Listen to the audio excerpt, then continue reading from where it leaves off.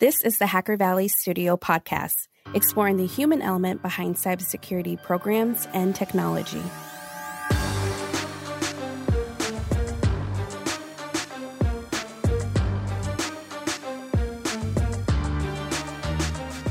Look, we all know from experience, compliance sucks. But what if I told you that there is a better way? Our good friends at ByCheck developed the first ever managed service for SOC 2. Leverage the innovative ByCheck platform and a combined experience of over 30 years from the ByCheck team to complete your SOC 2 examination faster without the headache. The ByCheck team works as an extension of your team to prepare evidence, draft SOC 2 report sections, and provide all the necessary artifacts to your team to then provide to auditors. Reach out to the ByCheck team by dropping down into the show notes and visiting bycheck.com. Welcome back to the Hacker Valley Studio podcast. Today's guest has the ability to see the value in ideas, teams, and individuals. Sam is a very accomplished venture capitalist, and he gives us a sneak peek into his incredible mind. Let's jump right in. What's going on, everybody? You are in the Hacker Valley Studio with your hosts, Ron and Chris. Yes, sir. Welcome back to the show. Glad to be back again. In the studio today, we have a guest that is focused on partnering with the next generation of entrepreneurs and helping them scale their products and revenue. In the studio today, we have Sam Motamedi. He is a general partner at Greylock and also serves on the board for a wide variety of startups. Sam, it's a great pleasure to speak to you, and most importantly, welcome to the show. Thanks, Ron and Chris. I'm excited to be here.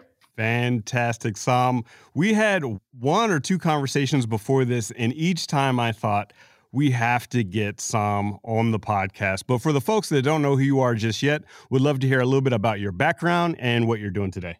Absolutely, Chris. And yeah, I remember our prior conversations fondly, and I'm excited to do this one. As Ron mentioned in the introduction, I'm one of the partners here at Greylock. Greylock is a Silicon Valley-based venture capital firm. We've been in the business of venture capital for a little over 55 years now. And today, we primarily focus on consumer and enterprise software companies. I'm on the enterprise side of our practice, and I invest up and down the stack. So, business application software, data and app services, infrastructure, and security. I've been at the firm for the last 5 years and have had the privilege of working with an interesting set of companies. From a stage perspective, we invest as early as one person and an idea, to as late as a company that's, in tens of millions of dollars of revenue and scaling on path to IPO. And regardless of where we invest from a stage perspective, we typically partner with entrepreneurs through the life of the company, including to the IPO and beyond. At Greylock, I primarily focus on companies that share two characteristics. One is companies that want to sell software into the large enterprise. And the second is companies that either are using data and machine learning as a core part of the product advantage to go after an existing software market, or infrastructure companies that are making it easier for large enterprises to stand up their own data and machine learning projects. So to give you a flavor of companies I'm involved with, at the top of the application stack, companies like Blend, which is an at-scale company that builds origination software for large banks like Wells Fargo to automate the origination and underwriting of mortgages, to companies like Cresta, which uses AI to coach agents and call centers and drive more effectiveness. So that's an example of application layer companies. On the security side, companies like Abnormal Security, which is building a next generation cloud email security platform, or Apiro, which is operating in the DevSecOps space. And then on the infrastructure side, companies like Snorkel, which is a data-centric machine learning platform. So a wide range of companies, but all exceptional entrepreneurs building in very large markets and selling software to the enterprise. That's outstanding. We know a few VCs, and it seems like each VC that we talk to, at least the ones that are really impactful and have a lot of influence, they have a firm understanding of their superpower, what it is they do better than most people. And I would love to know, what is your personal superpower? What is it that you do that you apply to your work as a VC? And when did that first come up for you? It could have been in childhood, it could have been your first couple of jobs, but when did that really show up for you? And what was the story behind that? Yeah, that's an outstanding question, Chris, and it's something I do think about quite a bit. I'd say there's three things that I think of. One is I take great delight in helping an entrepreneur who has started in a very large market with an interesting technical insight go from that to initial 1.0 product, key use case definition, and customer segmentation that can support the early foundation of a repeatable go-to-market motion, right? And again, I think of these companies in phases. So, an initial phase might be initial product conception and development. The next phase is product market fit. The next phase is go-to-market fit and repeatability. And then kind of the last phase, which is ongoing, is scale and organization building. And so all of those phases are important and have distinctive challenges. But I really specialize in helping entrepreneurs move from stage 2 to stage 3. I think that's where the underlying machinery for a company is really built. And so in terms of where does that capability come from? I think two places, right? So one is before Greylock, I was on the startup side, helped build a company called RelateIQ in the 2013, 2014, 2015 window, which was one of the early applied AI companies focused on CRM, customer relationship management space. The core insight we had there was the email inbox is a rich treasure trove of data for sales representatives. And so we had a product that integrated into your email inbox, applied different machine learning and natural language processing techniques on top of email, and use that to augment and automate sales workflows. So you could think of it as an intelligent alternative to Salesforce. And then that company was ultimately acquired by Salesforce, and a lot of that technology became the foundation of what's now called Salesforce Einstein. But through that journey, as a product person, saw firsthand the challenges that go into going from that core product insight to a 1.0 product in customers' hands with defined use cases that a customer can purchase, and then building out the go-to-market machinery to support the repeatable sale of those use cases. So that was on the company building side. And then now kind of on the venture side, if you look at my portfolio, a number of those companies are ones where we got involved when really it was just a person or two people, and have progressed through that phase and are now in the phase of we've got go-to-market fit and we're beginning to scale the organization. And so by getting to play a small role in working with founders of these different companies to go through these phases, there's a number of learnings that we can bring and kind of become a superpower for the next set of companies. So I think that's one, which is going from product market fit to go-to-market fit and repeatability. I think the second piece is around recruiting. If you think of it at some level, company building is quite simplistic. You need a very large market. You need a differentiated product. You then need to get to go-to-market repeatability, and everything becomes hiring, retaining, and growing and managing talent to scale the organization. And so at Greylock, we spend a lot of time on talent. We actually have teams that are just full-time focused on recruiting talent, but also as investors and board members. If I can help you identify, evaluate, and land an excellent VP of sales or head of product management or head of engineering, that can have a step function impact on a company. So we spend a lot of time network building and working on recruiting. And then I think the third piece is customer development. So, early on when you start a new company, you're unknown and you don't have a ton of credibility in the marketplace. And so my goal is, can I help you bootstrap that credibility until you can stand on your own legs? And so, Chris, I spent a lot of time, frankly, meeting people like you who are actual practitioners in the field and understanding pain points from your perspective, and then helping facilitate connectivity to our early stage entrepreneurs. And if I can help an entrepreneur secure their first 5 to 10 customers, they can do the rest. But if I can just provide a little bit of help, that can really make an impact. That's actually a great answer. And it makes me think that another one of your superpowers that you really alluded to is seeing the value in people and also seeing the value in technology that can really bring disruption to an industry. The thing that I would want to know is, With this ability, it seems like you've spent a long time cultivating this ability. Did this begin when you were a kid? Did you see value in people when you were doing school projects? You're like, this person can do this really well. Let's bring them together and do this project together. Did that show up for you in childhood, or is this something that you cultivated as an adult? It's interesting. I'm thinking back now, and I always taken great delight in identifying and finding ways to work with and collaborate with exceptional people. And I take the most delight in finding someone before it's obvious to the rest of the world, right? If you're a proven, repeat entrepreneur, CEO, of course we'd love to find a way to work with you, and I personally would. But at that point, you're a proven operator. What to me is even more exciting and gratifying is if you can identify that person perhaps before they've even realized they should be an entrepreneur, right? And so, Chris, yeah, I think back to growing up in school and in college, definitely spent a lot of time building a variety of student organizations and taking great joy in developing talent in those organizations. But I'd say really kind of over the last 5 to 6 years, and candidly, it continues to be a challenge for me, which is to say, how do you, in a short period of time, really develop an understanding of someone? And if I think about some of the best investments we've done over the years, either ones the firm has made or the ones that I've been involved with, it really comes back to the people and the founders.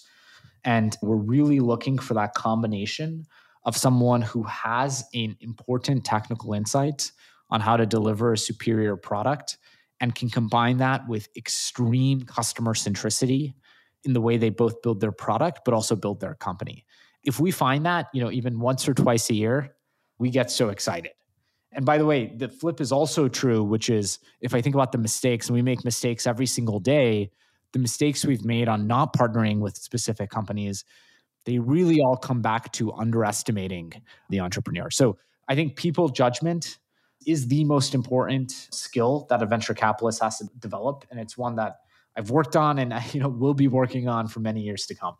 I know one of your areas of focus is artificial intelligence. And I think from a customer perspective, we sometimes put the cart before the horse, and we love hearing these buzzwords, artificial intelligence, machine learning, and we forget about focusing on the usability or the use cases of the product and just focus on the fact that it focuses on a specific technology. How do you weed out these companies or founders that are focused on the buzzwords and help them understand to deliver use cases that the customers are really going to benefit from?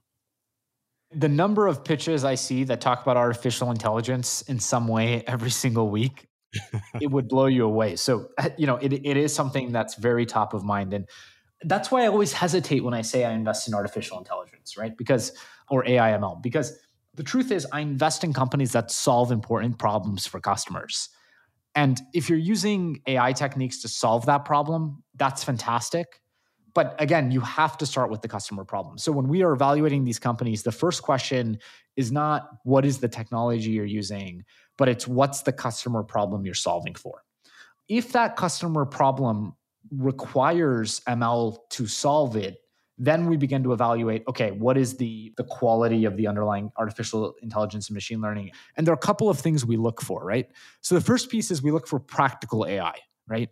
So I'm less interested in understanding kind of at a theoretical level what one could do or what one could do leveraging what's out there in the open source, because it turns out real world customer environments are hairy, they're messy, the data is never as complete and clean as you want it to be. And so the interesting thing becomes like, how do you build a quality ML product that can operate in a real world customer environment? And if you actually go talk to these companies, what you'll learn is like, often it's an ensemble architecture where they're using some machine learning, they're using, frankly, domain heuristics and rule-based systems to actually bootstrap the product and get it to some level of performance without needing a massive amount of perfectly kind of clean and labeled data, which again, often doesn't exist in these real-world environments. And then I think the last piece is, are you building a product where there's an interface that end users can operate with and then over time improve the quality of the machine learning? And if you're building that, you get credit for two things. One is, again, it means you're taking a very practical approach. But the second is you're building a compounding data loop that over time drives more and more moat and advantage to your product, right? So for example, in the security use case, where of course we see a lot of AI and ML. The classical example would be if you're building some kind of new detection capability and you have an event where the ML engine is unsure and you expose that event to an end security analyst and you look for feedback from the analyst to make a decision. How do you collect that feedback in a way that then makes the underlying ML better? And if you really nail that loop, then to state the obvious, as you have more and more customers and more interactions, the quality of your product only improves.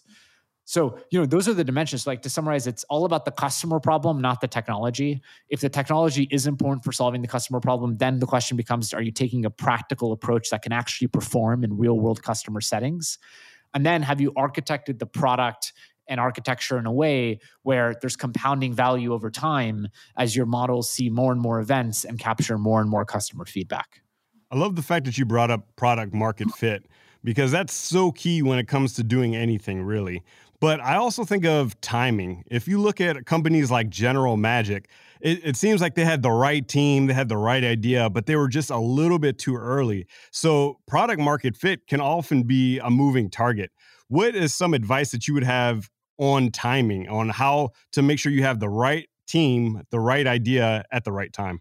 There are two ways I think about approaching this. The first is I think about it from a customer segmentation perspective, right? And again, like, this answer will really be for B2B oriented companies.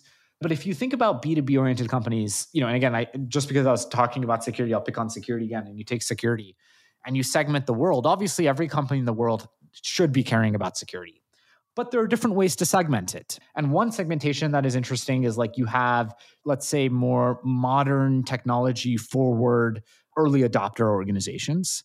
And that's likely a smaller percentage of the overall universe. And then, at the very extreme, you might have really large regulated companies that have complex, heterogeneous, IT environments, and as a result are laggards as it comes to adopting the latest and greatest technology. So there's that spectrum, right? And then obviously there's a nuanced segmentation on that spectrum. And when we think about kind of market timing, the truth is timing varies across segments, right? I think a really good example of this would be like everything happening in cloud security, right? There are some organizations that are cloud native, built from the ground up on the cloud. And those organizations can adopt a certain form factor of cloud security solution. Yet there are other organizations that might have no cloud presence or have 25% of their workloads and applications running on the cloud. And so the type of solution you deliver is going to look very different based on those segments. And for one segment, your timing might be fantastic, right? And for kind of a different segment, you might be 5 years too early. And that's okay. So what we look for is, what is the segmentation in terms of timing to adopt? And then you're a new company, let's say, for example, Chris, you start a new company today. You don't need every other organization in the world to be your customer in the next 3 years. So whatever that segment is where the market timing is correct, is there enough? Is there enough customers in that segment to get the business going and growing revenue at sufficient levels over the short to medium term? And then, of course, the second thing that has to be true is, like, the rest of the market is going to then catch up, so that once you saturate those initial segments, you can expand and broaden your customer focus. And now the timing is correct and the product market fit is there for those additional segments. Of course, if like the initial segment where you have product market fit from a timing perspective is tiny and it's 3 organizations that happen to be at the frontier of whatever you're working on, then you're too early. So I think that's one cut at the question. The second is, there's this trade-off between asking customers for what they want, but then also having an intuition around what customers should want or what they're going to want. Like the whole phrase, skating to where the puck is versus skating to where the puck is going. And so, sometimes we have entrepreneurs who go talk to customers and pitch a product idea. And, let's say the entrepreneur came from an end user persona and believes, like, firsthand saw some pain and came up with kind of this product solution. And they go talk to a bunch of customers, and the feedback they get from customers is some version of like, hey, it's too early. We're not ready for that type of solution. There's 2 ways to interpret that. One is like, you're actually too early, right? And then the second is like, hey, based on kind of perhaps a more myopic view of the way the customer's looking at the problem, you're too early. But if you actually go build this thing and rely on your intuition of the way this problem should be solved and kind of get this thing fully working and out there in customers' hands, customers will actually realize they're not too early and they should be using it, right? And I'd say there's just nuance in that. And we see entrepreneurs, sometimes get that wrong on both sides of the equation. On that same point, I would imagine that COVID-19 and all the digital transformation that we're going through has really affected go-to-market strategies and has probably even affected you just operating as a VC. What have been some of the surprises that you've uncovered or experienced since all of COVID-19 occurring and also really seeing the evolution of digital transformation today? So, I'd say on the way we work, the fundamental constructs haven't changed, right? I spend my weeks split between meeting new entrepreneurs with exciting companies and evaluating those companies and evaluating whether or not, we mutually want to partner together. And then on the companies we're already partnered with, in board meetings, in recruiting sessions and product sessions. And so really helping build those businesses. And of course, we're now all doing that in our virtual Greylock office, but beyond the fact that we're not doing it in person, core fundamentals look very, very similar. I'd actually say our pace of investing is faster than it's ever been. The rate of innovation and new company creation, not just companies, quality companies that are being started and coming across our desk is faster than it's ever been. And so in many ways, it's kind of business as usual with even more flow of interesting companies and interesting products being built. On how COVID-19 has impacted companies, I'll first start with how it's impacted decision-making on what we want to go invest in, and then how it's impacted kind of the companies themselves. So I'd say if you're pitching, me or Greylock or candidly any venture firm today as an entrepreneur, the question is not just, how is your product relevant in a COVID and hopefully soon kind of post-COVID but new world? It's how is your product even more relevant than it was, pre-COVID. You have to, there are so many things competing for customer attention and priority. There has to be a story of why what you're doing is even more important in the new world, right? So maybe I'll give kind of two examples of companies we're involved with. One is a company called Abnormal Security. And Abnormal Security is really focused on building a new email security platform for modern cloud email environments, and has, advanced capabilities around stopping business email compromise and spear phishing attacks. Business email compromise and spear phishing has been the leading driver of cybercrime in the US for several years now. So the company had very strong customer interest and growth before COVID. But post-COVID and, in whatever the post-new world looks like, one thing is true and will continue to be true, which is more and more work and communication is happening on digital channels. And email obviously being a dominant digital channel. And so the integrity and security of those channels are more important than ever before. And so if you're an organization out there and you're thinking about what areas you want to go invest in from a security perspective, thinking through that digital security and the integrity of those digital channels in email is much more relevant going forward than it was historically, right? So, that's one example. Another example, not in security, is a company called Cresta, which builds software for large companies that operate call centers. And if you're Intuit or Cox Communications or, Home Depot, so much of your customer interaction has now moved from the offline world to the online world. And suddenly the people who are sitting in these contact centers, empowering your digital chat channels, your self-serve channels, your voice channels, they are the front door to your brand, and they control the customer experience that your end consumers enjoy. And so software that helps those people be more effective and more efficient in their jobs was always important. It's 10x more important when those people are controlling all of the touch points with your end customers, right? So that's kind of a big thing we now look for, which is we really want to invest in companies that are playing for the new normal and are leaning into these secular trends. You brought up digital transformation, so I just wanted to touch on that for a moment. I mean, I think, Satya Nadella early on in the pandemic said a quote that's now infamous, multiple years of digital transformation got compressed into multiple months. And we've absolutely seen that across all of the companies we work with on the software side. People were on this digital transformation train and recognized that they needed to digitize and make more modern their businesses, but now they have to. It's existential. And every company realizes they have to be a technology company. They have to buy and build software. And so the great news for entrepreneurs is a lot of projects they are working on with different customers got pulled up. And I think we're going to continue to see that happen. And it's just, I truly think it's never been a better time to build a software company selling into the enterprise. One thing that I think works for movies but doesn't work so well in software and the industry is that if you build it, they will come mentality. Dron and I are both very familiar with abnormal security, but there are other dark horses out there that have incredible technology, but they're not able to get in front of the buyer. They're not able to get in front of the clients and the customers.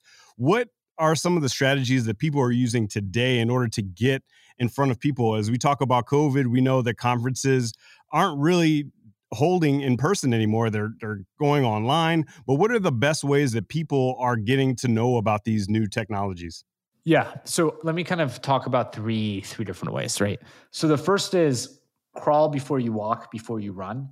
The reality is if you're a new company, you don't need 100 customers. You don't even need 20 customers in the early days. What you need to go do is find 3 to 5 customers and make them super successful and advocates for the product.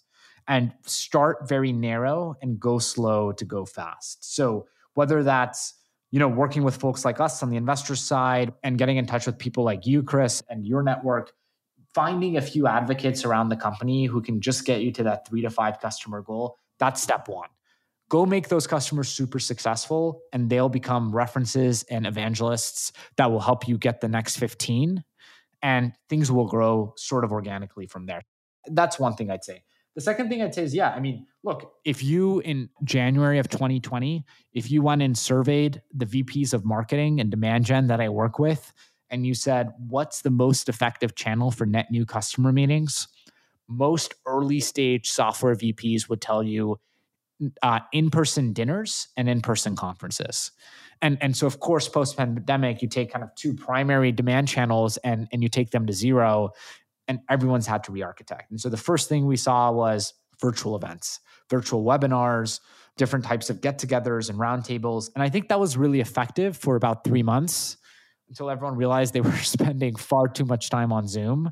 And the idea of going to yet another virtual event became less and less attractive. And so now I'd say the bar is really high because when things are virtual, everyone can compete for limited attention. There's no longer, geographical segmentation. And so you've got to do something to really stand out.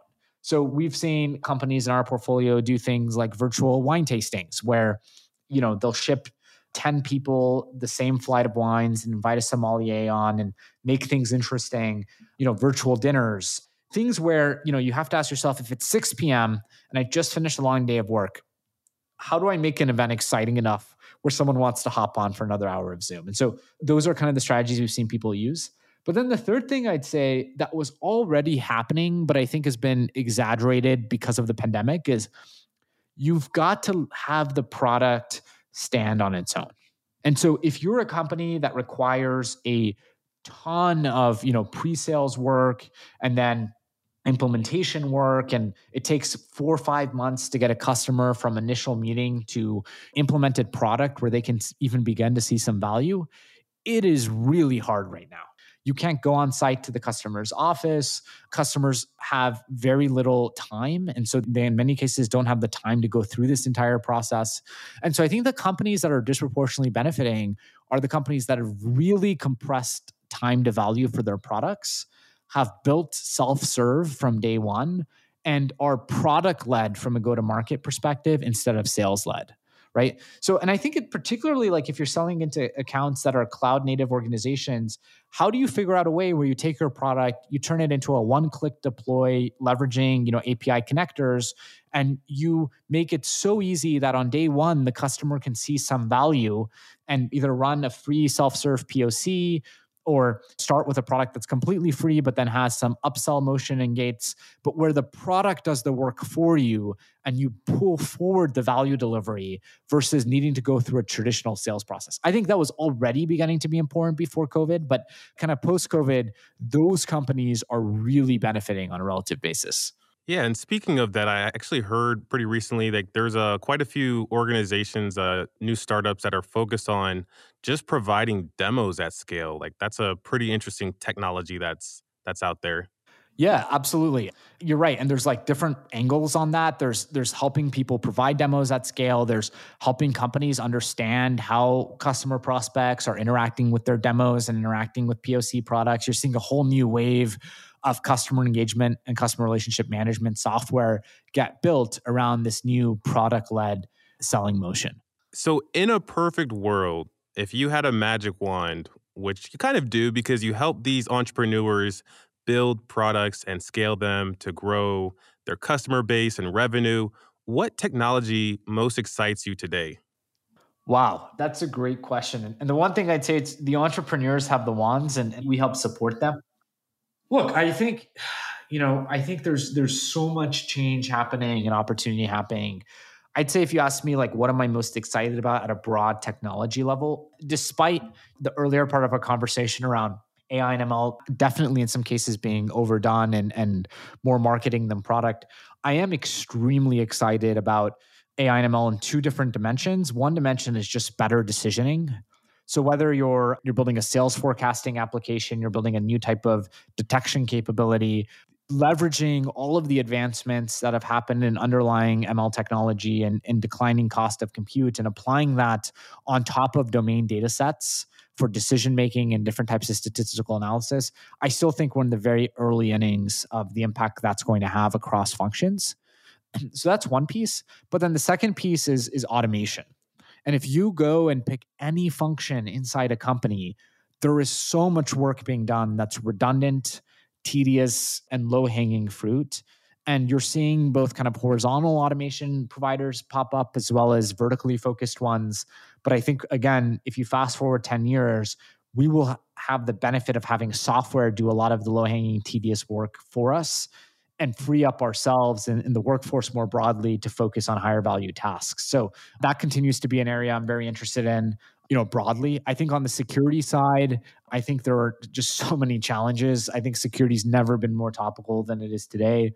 I think as large enterprises move to hybrid cloud environments and now with remote work and the virtual office, everything around securing that is really important. I think, as companies become software companies and the pace of development is of paramount importance. Movements like DevSecOps and shifting security responsibility earlier in the development tool chain, both to drive stronger security and faster development speed, that continues to be really, really important. I think as we see the proliferation of new data platforms and use cases around machine learning and analytics, the governance and security of data flowing through those systems, that's of strong importance. So I think, security continues to be very, very top of mind. And then kind of the third thing I'd add is future of work and productivity. We've been fortunate to be investors in companies like Dropbox, Figma, Quip, Coda, and all these companies are taking advantage of the fact that the browser is in many ways the virtual office. And so how do you reimagine everything from document creation to design to project management in a way that feels native to the browser, that's collaborative, that's networked on the back end? That is going to change the way we all work. And there's going to be great software companies built around that.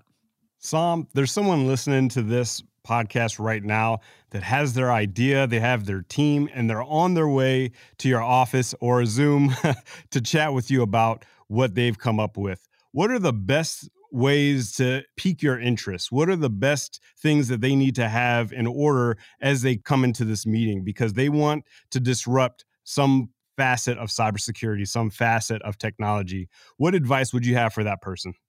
The first piece of advice is it's never too soon to come talk to us. Workday was started in our offices with, two initial founders. Palo Alto Networks was started in our offices with one person and idea on a whiteboard. I think there's a conception out there that, to come talk to a Greylock, you've got to have your slide deck built and your prototype done and your initial customers. And I'd say most of the investments I've made have been before any of those things have been in place. So just start by saying, we want to talk to people early. And even if you're just beginning to think about starting a company and thinking through different ideas, we'd love to be your thought partner in doing that. When we evaluate early stage companies, we're really looking at two things. The first is we want to understand the market opportunity, right? And we're optimists around software. We think software is going to disrupt a number of areas. But the real question is, in the next 10 years, what are the 10, 20 markets that are really going to lend themselves to the biggest scale of disruption and value creation? And those are the markets we want to be a part of. So if you came in and we were having a conversation, I want to understand how you think about the market, Is this a replacement market play where there's an existing incumbent that you're taking advantage of a new technology trend to go replace? Or is it an emerging market play where there's some new behavior that's emerging in customers and you're going to exploit that to grow your business? Either is fine. Either can lead to large businesses, but having the clarity of understanding around which market dynamic you fall in. And then the next question becomes that customer segmentation question. So who's your ideal customer today? What are the characteristics they have? How many of them are there? What will they pay for your software? And then how does that broaden and grow over time to support you in getting to 100 million of ARR, 500 million, $1 billion, and hopefully, multiple billions of revenue scale over the next decade, right? If we can understand that and you can help us get to the same level of conviction you have around why that market opportunity is so fundamentally important, that's piece one. And that box is sort of checked. And then piece two is we really want to understand you. Again, at the early stages, it's so much a people bet. And so we want to understand your story, why you are the right person to start this company, how you're going to deliver a product to the marketplace that drives superior customer value, who are you going to recruit around you, and what do you most need help on? If we can understand that and kind of get to alignment on that, and you're operating in a really large market, we'd love to be partners. Sam, thank you so much for hopping on the mics with us and delivering a masterclass on technology entrepreneurship. For the folks that want to stay up to date with you and all the great things you're doing at Greylock, what are the best ways that people can do that? My Twitter is just at Sam Adamidi. You can go to Greylock's website, greylock.com. We have a blog that we're regularly publishing on, that I'm on often as well, around both new areas we're investing in and also new things we want to see get created. And then, folks want to reach out to me, they can email me anytime, just sam@greylock.com. Awesome. I would highly encourage everyone to follow Sam and even use the email that he just put out there. Sam, thank you so much for jumping on the mics with us. It's been a true pleasure, and we will see everyone next time. If you found value in this content, it would mean the world to us if you shared it on social media, sent it to a friend, or talked about it over coffee. Thank you.